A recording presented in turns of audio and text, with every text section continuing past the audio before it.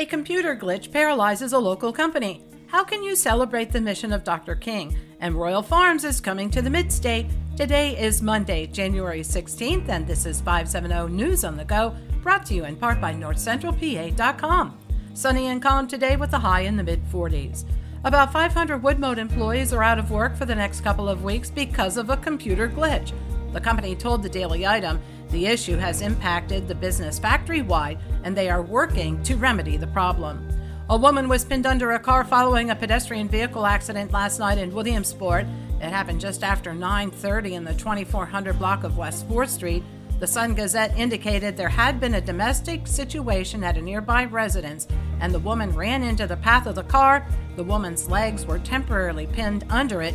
A man associated with the domestic disturbance was taken into custody. 60-year-old Sheila Kressler is homeless after her trailer home was destroyed by fire Sunday morning. Flames broke out around 2 a.m. along Route 11 near Bloomsburg.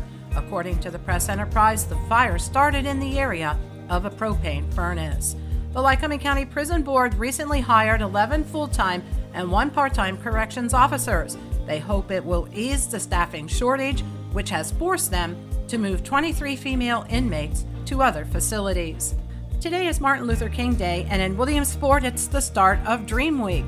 The Peace Walk returns this afternoon. The Central PA Food Bank will do food packing tomorrow and Thursday. A Seed to Feed event by United Churches is Wednesday.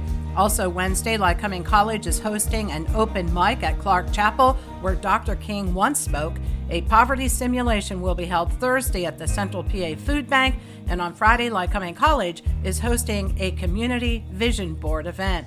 Former Williamsport Mayor Jessie Bloom passed away Saturday. She served on City Council for 6 years before becoming the first woman mayor of Williamsport.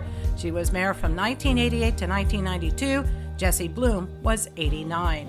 Royal Farms is coming to the Mid-State. They're moving into the parcel currently occupied by the Phillips Motel on the Strip in Shamokin Dam.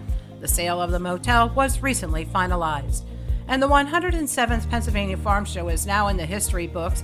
Over the 8 days, food court sales included 20,000 slices of pizza, 54,000 cider donuts, 20,000 pounds of French fries. The popular sculpture made from 1,000 pounds of butter will be moved to the Rhineford Farm in Juniata County to be converted into renewable energy. For up-to-date news and events, head over to NorthCentralPA.com. I'm Liz Brady, and you're up to date with 570 News on the Go.